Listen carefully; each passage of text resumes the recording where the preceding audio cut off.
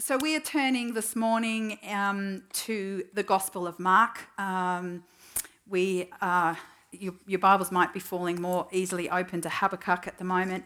That has really been a great series, hasn't it? I've said to Andrew a couple of times, I don't care if I was the only person in the room, it has really been speaking to me. But I do know from conversations with many of you that that is definitely not the case. It's really been a word in season, and he says if he's got it in him, he will finish the series. He'll see how it goes. That's what he said.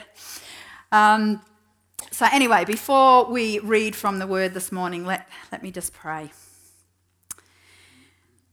Father, we're just really aware of your presence with us this morning. And so as we come to read your word this morning, we just know that your promise in our lives, God, is that you finish what you start, that you are at work in each one of us, that you are personally able to speak to each one of us this morning.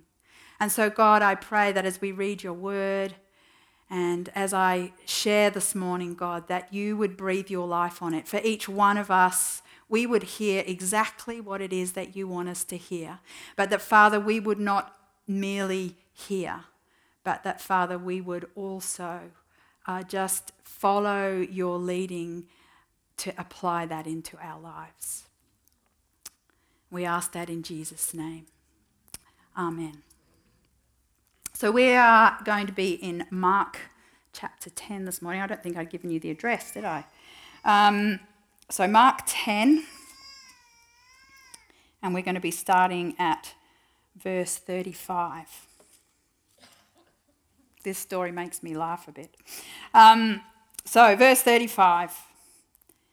And James and John, the sons of Zebedee, came up to him, that's Jesus, and said to him, "Teacher, we want you to do for us whatever we ask you."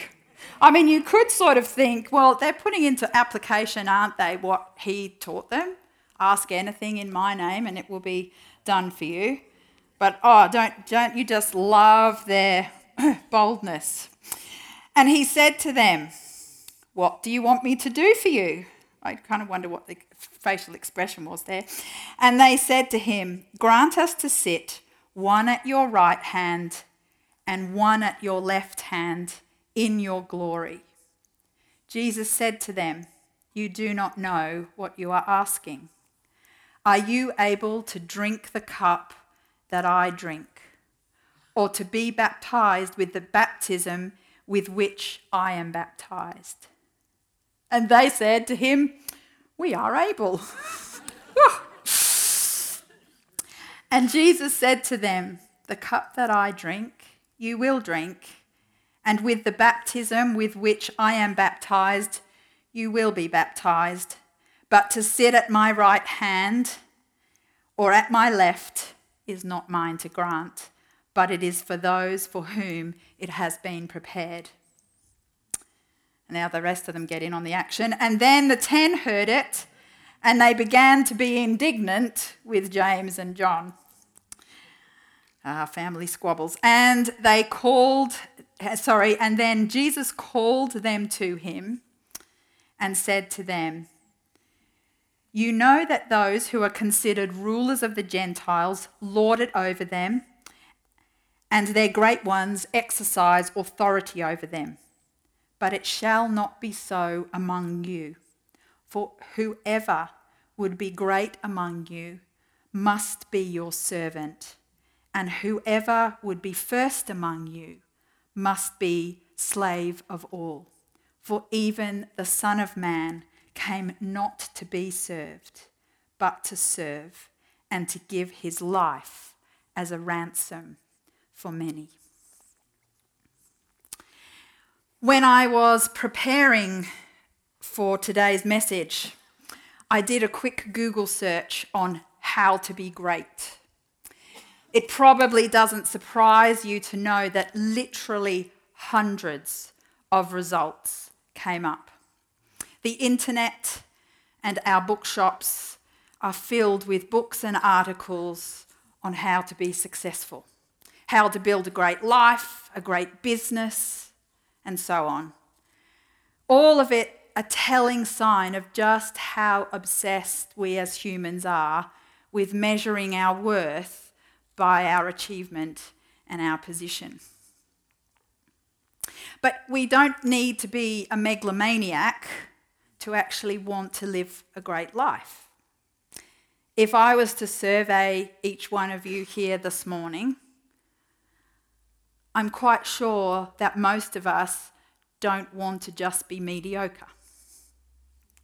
And this is partly where James and John, the big-mouthed sons of thunder, are as they approach Jesus with this bold request.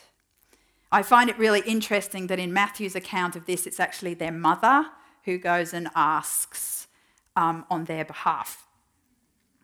There can be ambitious mothers too. Amen.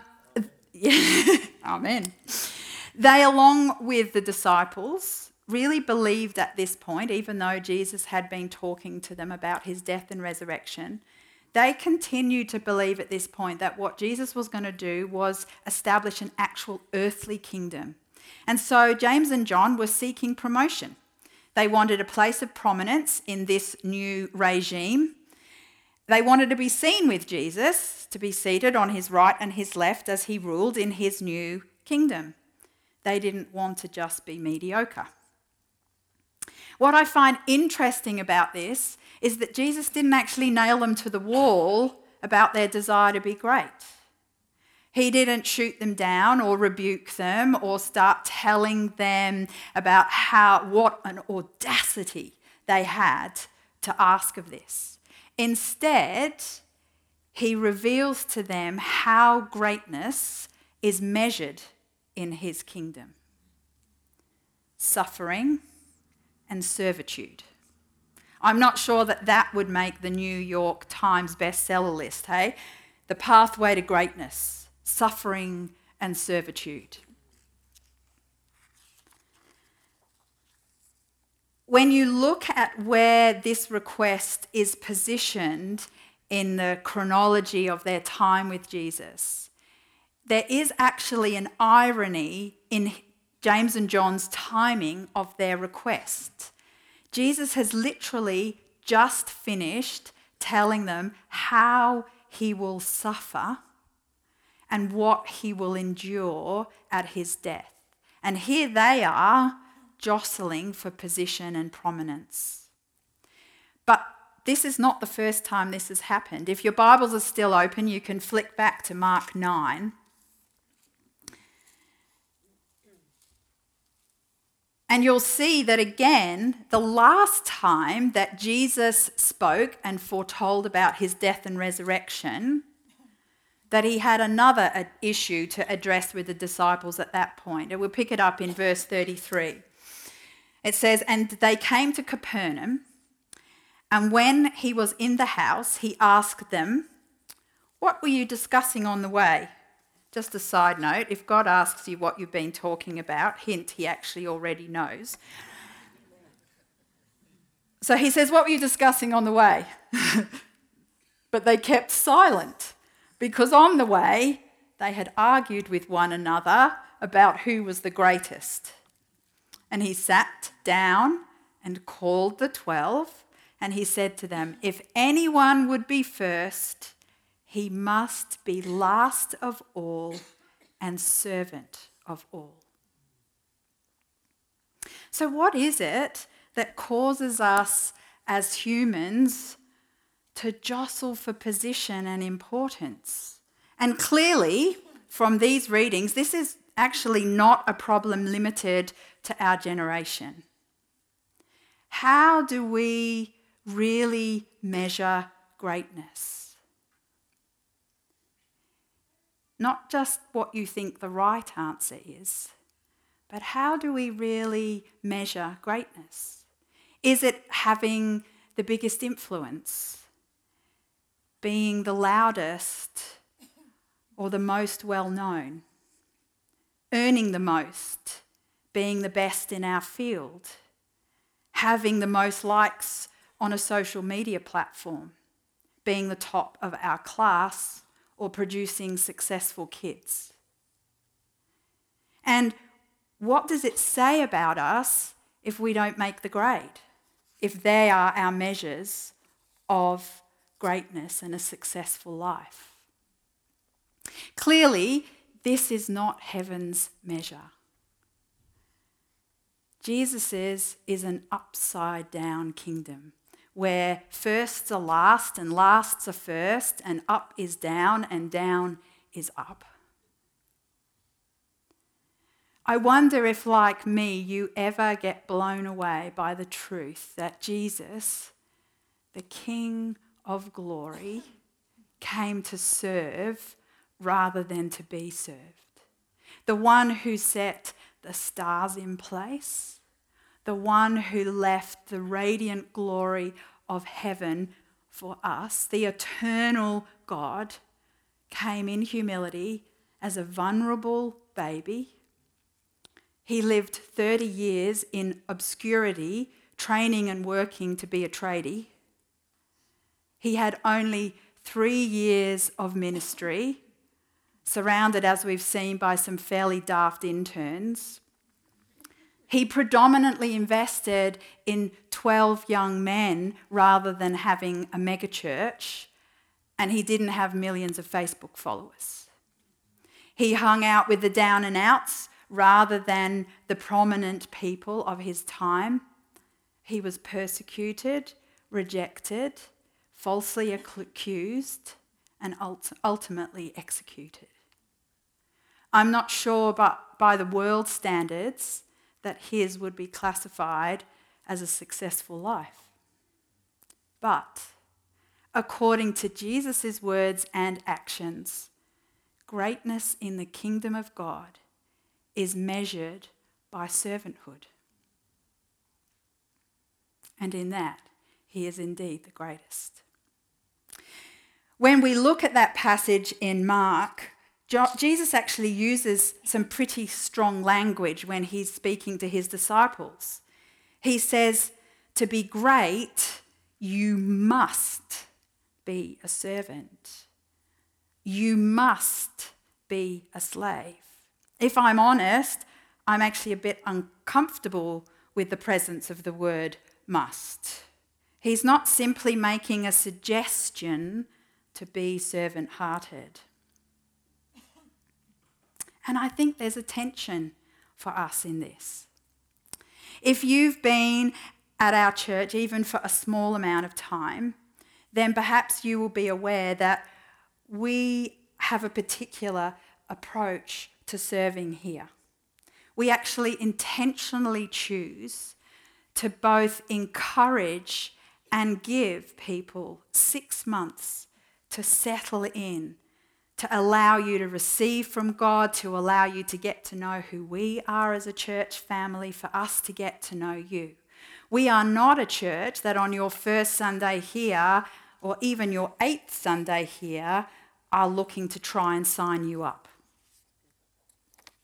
And this was something that Justin and I very much appreciated when we came here 17 years ago. See, we'd come from a pretty small church congregation.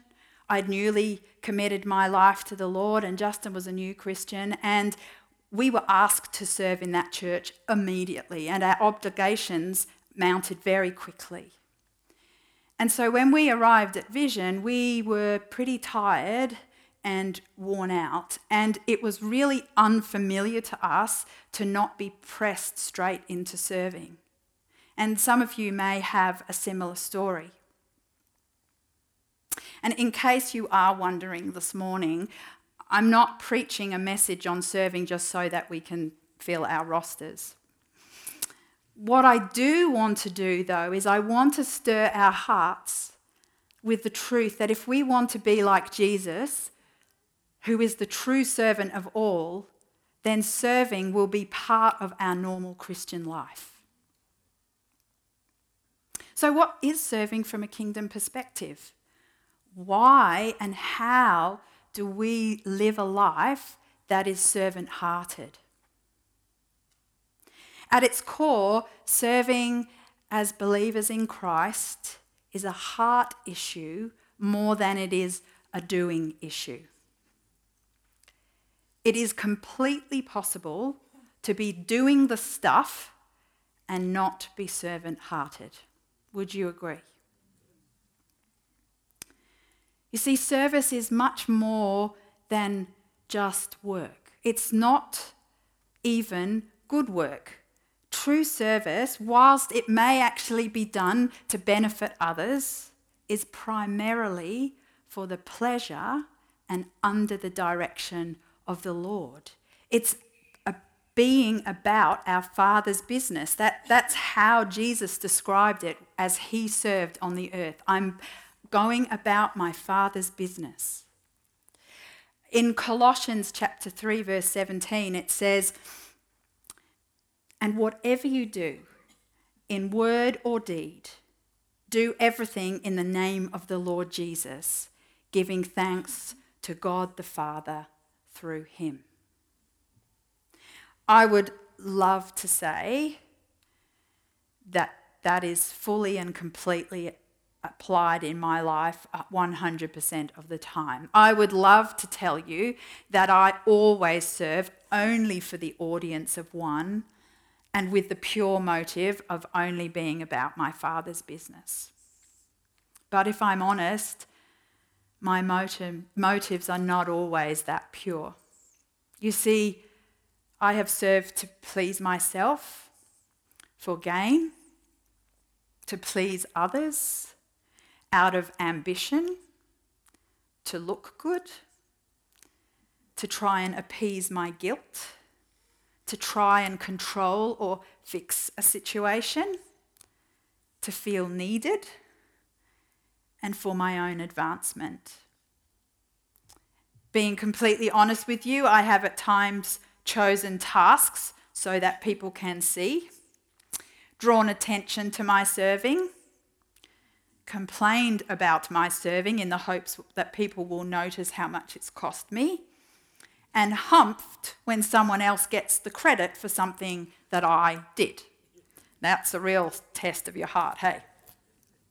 But all of this is quite literally self-serving.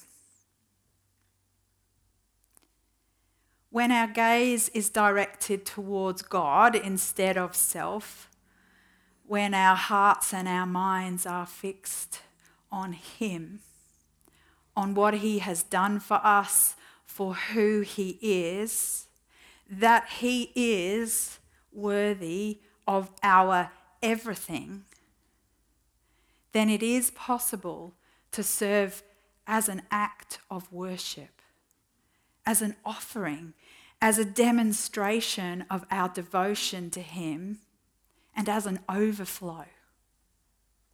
You see, when we put him first, our serving becomes that outflow of our lives.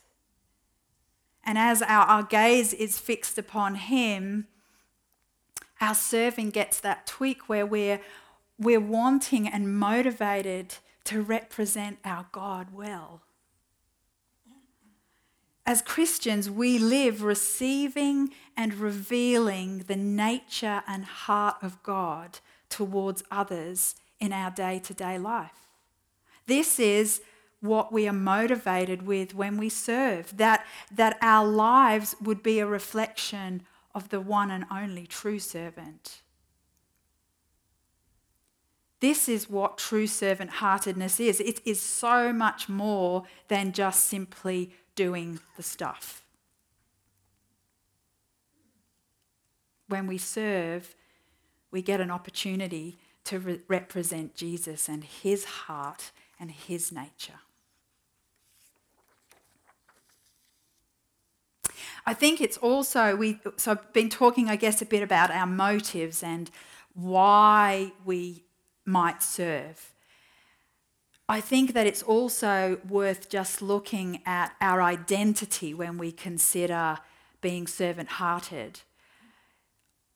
It's way easier in my life, and you may find the same, way easier than I would like to get caught up in finding my identity in what I do, in my job description, in trying to use that to kind of prove my worth to God in my serving, even when I think that happens even when we don't mean to, even if we are at times really aware of that and not wanting to find our identity in those things and in our serving and in what we do. I think as humans it's really easy to end up there. And one of the ways that I notice that in myself is that I just tend to feel a little bit more driven when that's where I'm coming from. And my performance failures feel much more weighty, like I'm trying to prove myself. I'll beat myself up a little bit more around my performance failures.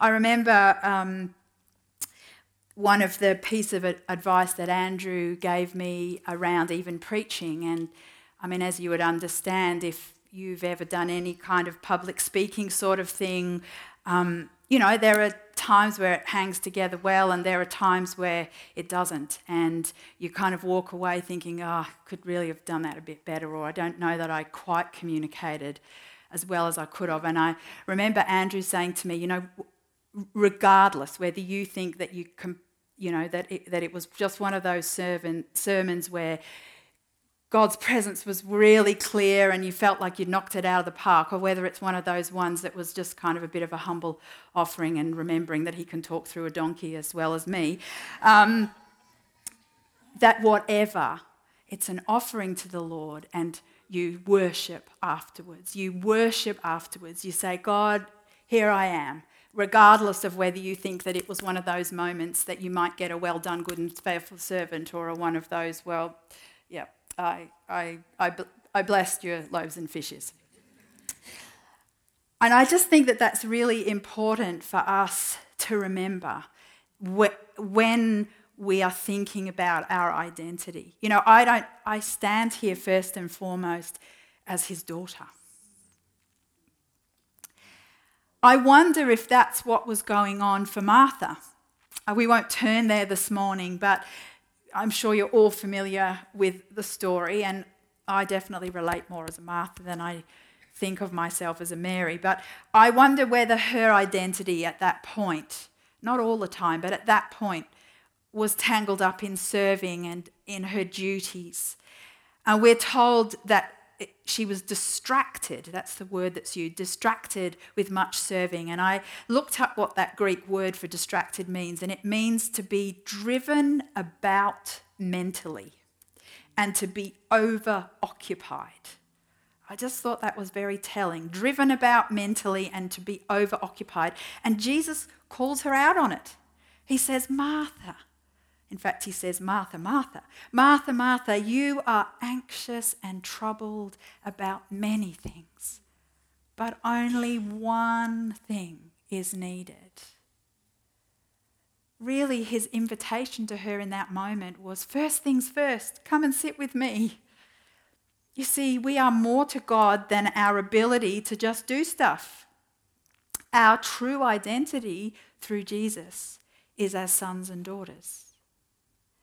You will all be familiar with Romans 8:15, which says, for you did not receive a spirit of slavery to fall back into fear, but you have received the spirit of adoption as sons, by whom we cry, Abba, Father. When this revelation begins to take hold in our life, it outworks itself in many ways, including the motives with which we serve.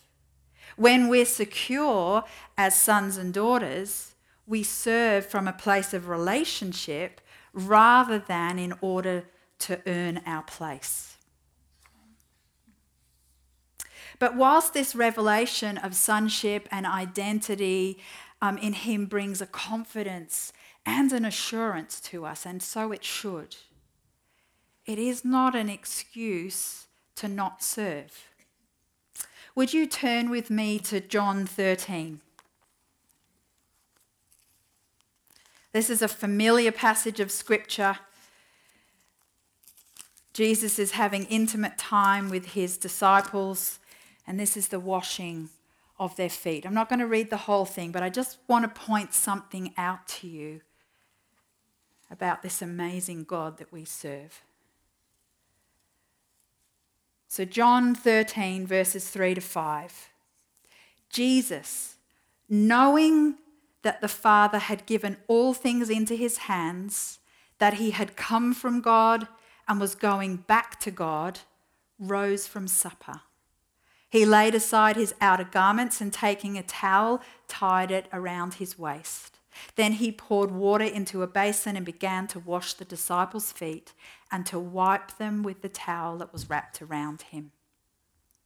What I want to draw to your attention this morning is that Jesus, knowing exactly who he was as the Son of God, that he had come from heaven in all its splendor, and that he was returning there, stooped in service to wash feet for ones who were not even worthy to be sitting at the table with him. Philippians chapter 2, we read, "Have this mind amongst yourself, which is yours in Christ Jesus, who though he was in the form of God, did not count equality with God a thing to be grasped, but emptied himself by taking the form of a servant, being born in the likeness of men, and being found in human form, he humbled himself by becoming obedient to the point of death, even death on a cross." A servant or a slave, by definition, has no rights. They are fully at the disposal of their master. And Jesus, knowing exactly who he is, knowing his Father intimately and fully trusting in his Father, gave up his rights. His identity as a son did not lead to a sense of entitlement, but rather to a freedom to be fully submitted to the will of his Father and to bow low and serve.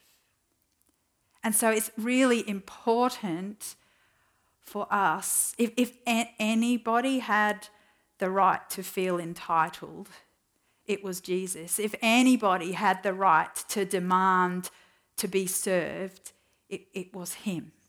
And yet his example to us was to bow low. When our identity is secure as sons and daughters and considered in the light of who Jesus is, then we won't be acting with entitlement and looking for recognition and promotion to sit on his left and right hand, so to speak.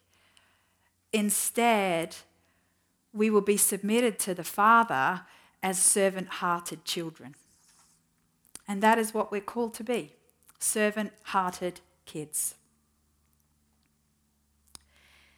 There isn't any doubt that being a servant is costly and sacrificial and humbling. It can be hard work and inconvenient. It can also be incredibly rewarding and fulfilling. Sometimes we get to see the fruits of our labours and sometimes we don't. I was listening to a story recently about a man who had served, he and his wife had served 40 years as missionaries in Africa. And they were retiring and returning to the United States. And they came home by ship. And it turned out that on the same ship as them was the President of the United States. And when they pulled up into the docks, there was, of course, a lot of pomp and fanfare because the President of the United States was arriving home. The red carpets were out, the crowds were out. And so, of course, the President was greeted with great fanfare.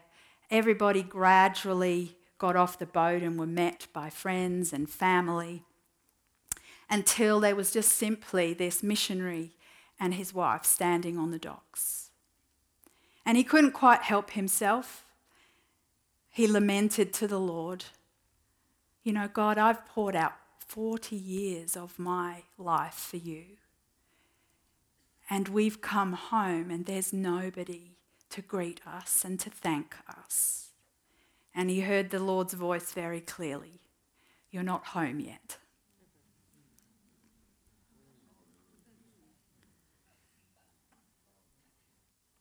When you examine your own life, you may be aware of areas of serving in which you are easily expressing worship and devotion to the Lord, where it feels easy and it feels like it's in line with your giftings. You feel passionate about what he's asked you to do. You may also identify areas of service that the Lord has called to you into that feel mundane and ordinary, and your response is one of humility, obedience, and discipline, and sometimes it's hard. I also suspect that in a group this size, there will be people who have burned out serving, or that perhaps you've observed somebody else as they've sacrificed themselves in the name of Christian service. And so as we finish this morning, I just want to get a little bit practical. I'm somebody who likes to know, what does this look like in my life? How do I apply this? How do we juggle all of these kind of tensions about being about our Father's business as a servant-hearted kid in a way that's healthy and sustainable? How do we navigate that tension where, as a church, we really value that sense of rest and being able to rest in the presence of God whilst not making excuses not to serve? And so I don't have all the answers to that conundrum. But these are just a few things that I want us as we finish today to consider. So number one, examine your motivations. You know, you like me might recognise a whole lot of reasons that you serve that don't quite line up with God-centred serving. Be honest with yourself. Do you have patterns in your life where you repeatedly get overcommitted easily? Or conversely, do you have patterns in your life where you stand back and you don't get involved and you make excuses and opt out? Ask the Holy Spirit to help you. Like, he is so willing to talk to us and to speak to us and to just help us work through these things. And the other thing I'd really encourage you to do is invite someone trusted or a few trusted people into your life. If this is something where you're noticing there's a few issues there, that's something I've had to do in my life. I've absolutely at times needed input to help untangle myself from my own unhealthy patterns that then leak out onto how I actually serve, where I get tangled up in my own emotions or my need to rescue or my need to be needed, that then overflows into my serving and actually muddies the waters. So if you need to get input into that, seek it out. Number two, I would encourage you to cultivate rhythms of serving and rest. Jesus modelled this balance perfectly. His ministry life was full on, 3 years. And yet we often read about him, just not necessarily how long it was for, but him drawing aside or spending the night praying and allowing himself to be ministered to and filled back up. I think that a great illustration of sustainable rhythms in serving is our breathing. You see, we can't sustain life only breathing out or only breathing in. You might like to try it. We need to breathe in and out. And so it is with our serving or our work and our rest.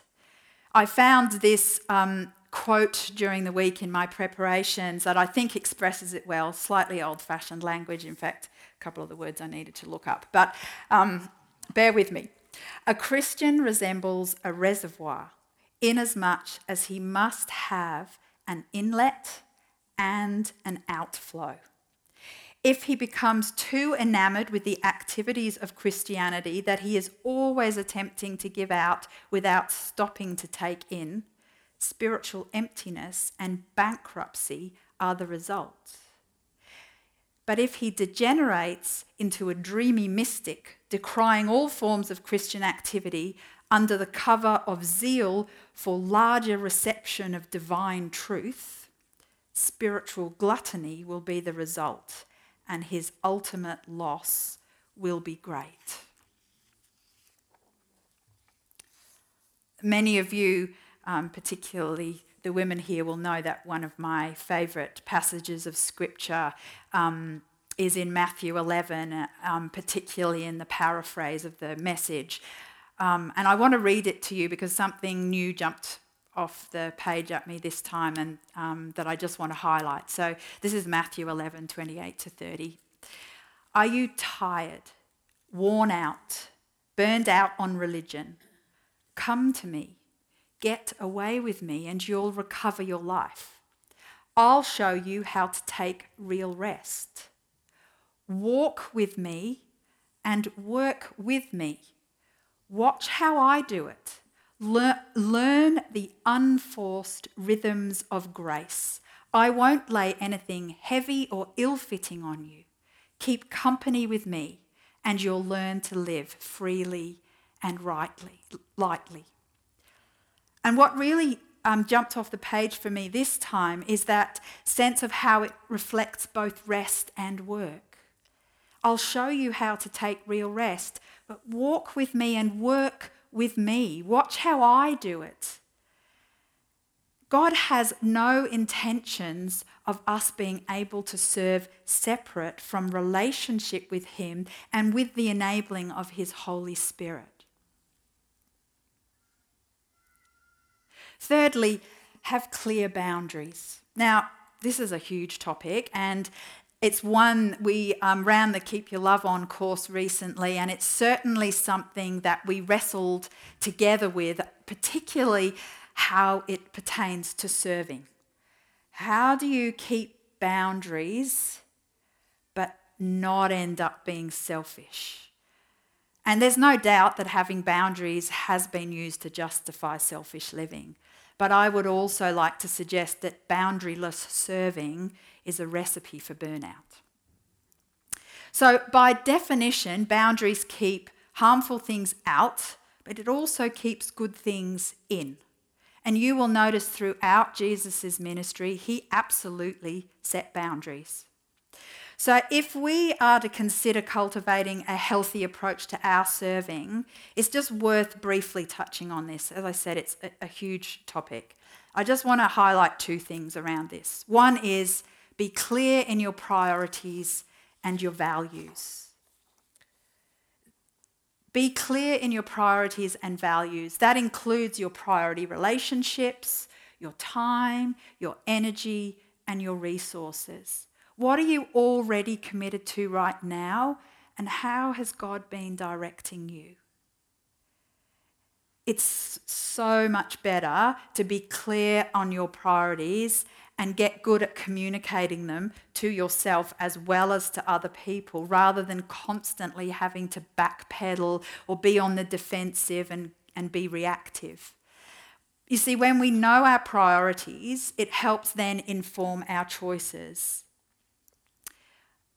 You know, what God's been speaking to in our life, what he's about in our life in a particular season.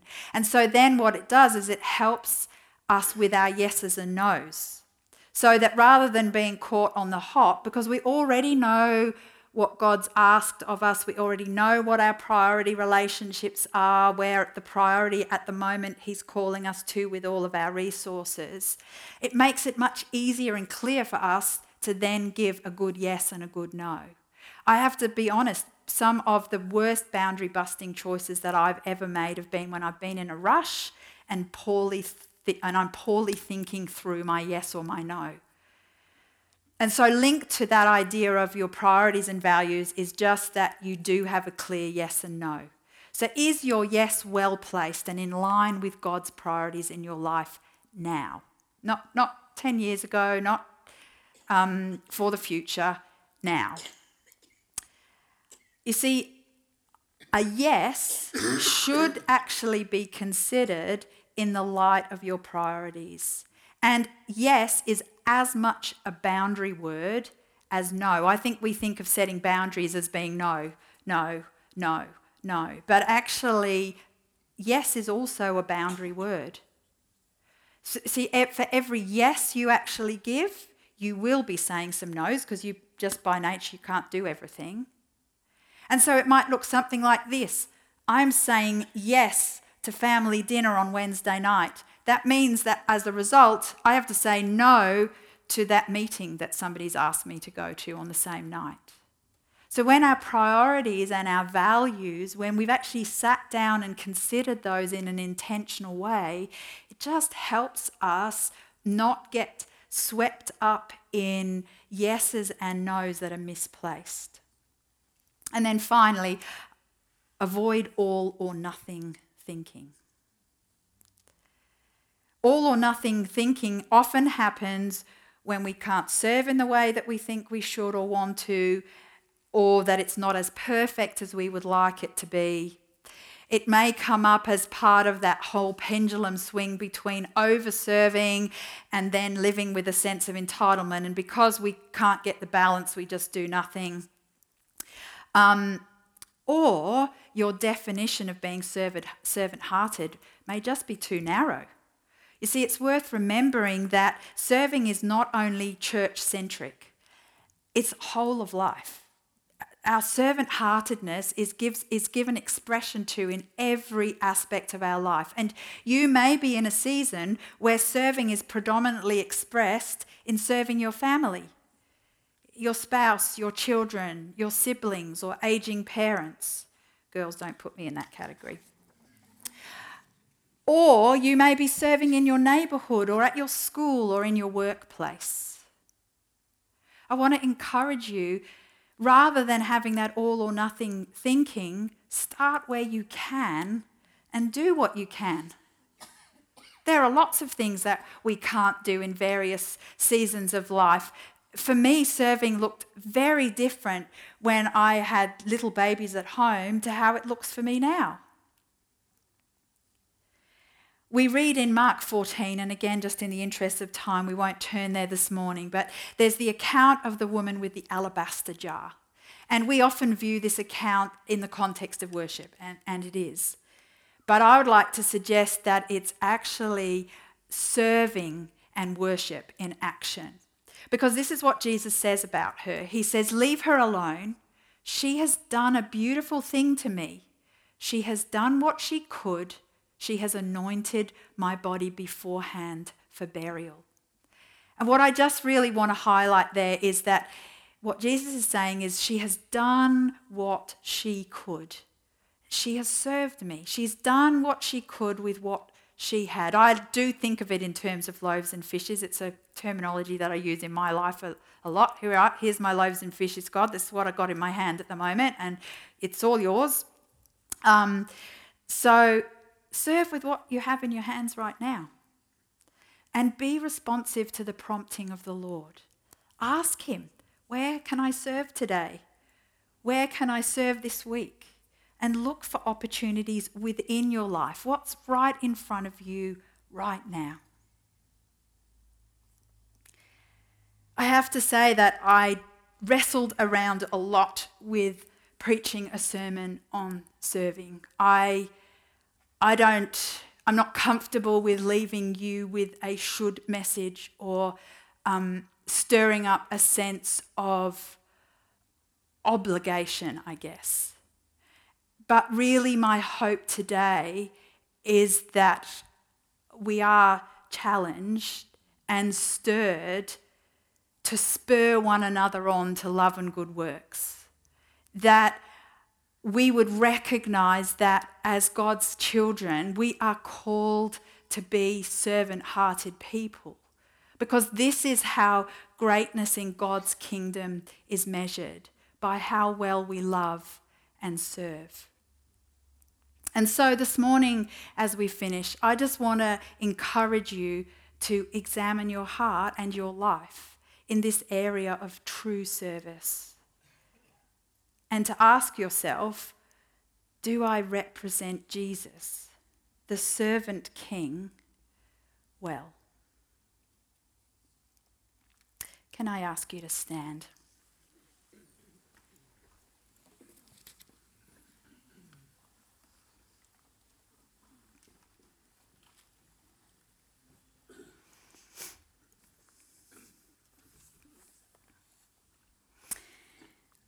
Heavenly Father, we just stand before you this morning as and in the full knowledge that we are your sons and daughters. We also do in the full knowledge, God, of who you are. That you are the King of Kings. That you are the majestic one. And we are just so in awe, God, of you. And Father, I just really pray that as we fix our gaze upon you, as we seek, God, to live a life of worship and devotion to you, that God, that would have an overflow into the way that we serve. That you would find in us that we are a servant-hearted people. Father, I pray that by your Holy Spirit, that you would challenge and encourage us. That you would be at work in us. Lord, as we prayed right at the beginning this morning, would you complete the good work that you have begun in us? And Father, would our lives be a reflection of who you are? We commit this week to you, God. We ask that you would give us eyes to see and ears to hear what you are doing, and that you would help us to be about your business this week. In all that we do, God, we seek to honour you. In Jesus' name, amen.